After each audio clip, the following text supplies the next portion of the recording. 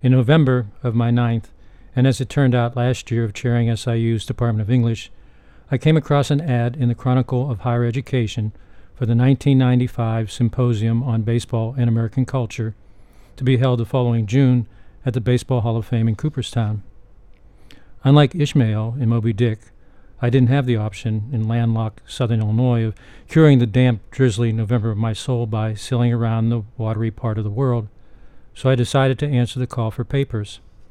I sent a proposal on baseball fiction to the organizers and was delighted when they accepted it. My wife Anita and I had a great time at Cooperstown. We wandered reverentially through the galleries at the Hall of Fame, ate delightfully greasy food at the Shortstop Cafe, and waved our credit card like a Louisville slugger in souvenir shops.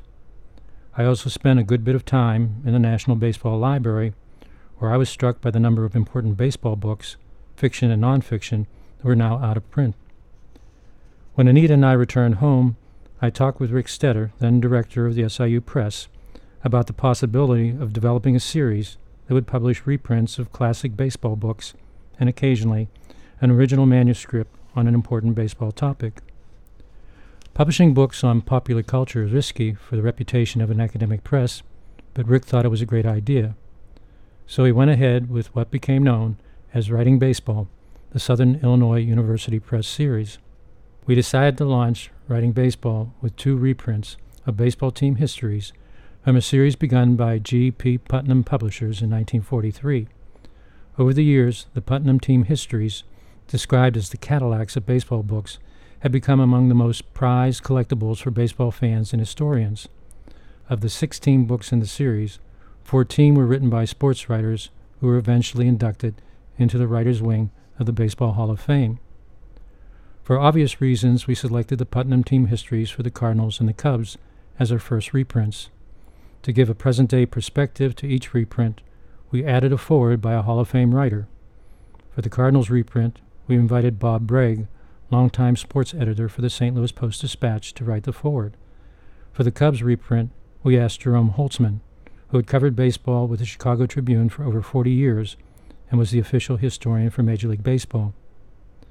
For the next several years, we continued to publish reprints of the Putnam team histories and added reprints of critically acclaimed but neglected books like Elliot Azanoff's novel Man on Spikes and James T. Farrell's memoir, My Baseball Diary. We also published a reprint of Charles Einstein's Willie's Time, the only baseball book nominated for a Pulitzer Prize. In 2001, when I decided to take early retirement, I also thought it was time to end the Writing Baseball series. I wanted to do less editing and more of my own writing once I retired from SIU. I was proud of the series and hoped that the baseball books we'd published had broadened the reputation of the SIU Press, which, over the decades, had become one of the most respectable academic presses in the country. Begun in the 1950s by President Dwight Morris, the SIU Press has set a standard of excellence with its scholarly publications, primarily in the humanities and social sciences, while also publishing worthy books on the history of the Southern Illinois region. These days, the Southern Illinois University Press, despite its reputation for excellence, is in jeopardy.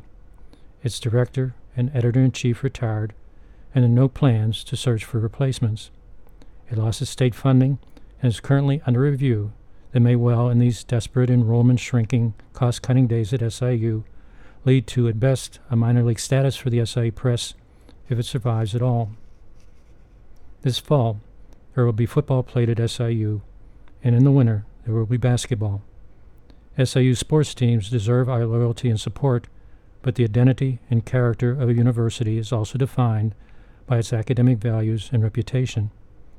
So while rooting for the Salukis, let's root as well for the SIU Press. It, too, is worthy of Saluki pride. This is Pete Peterson for Reading Baseball.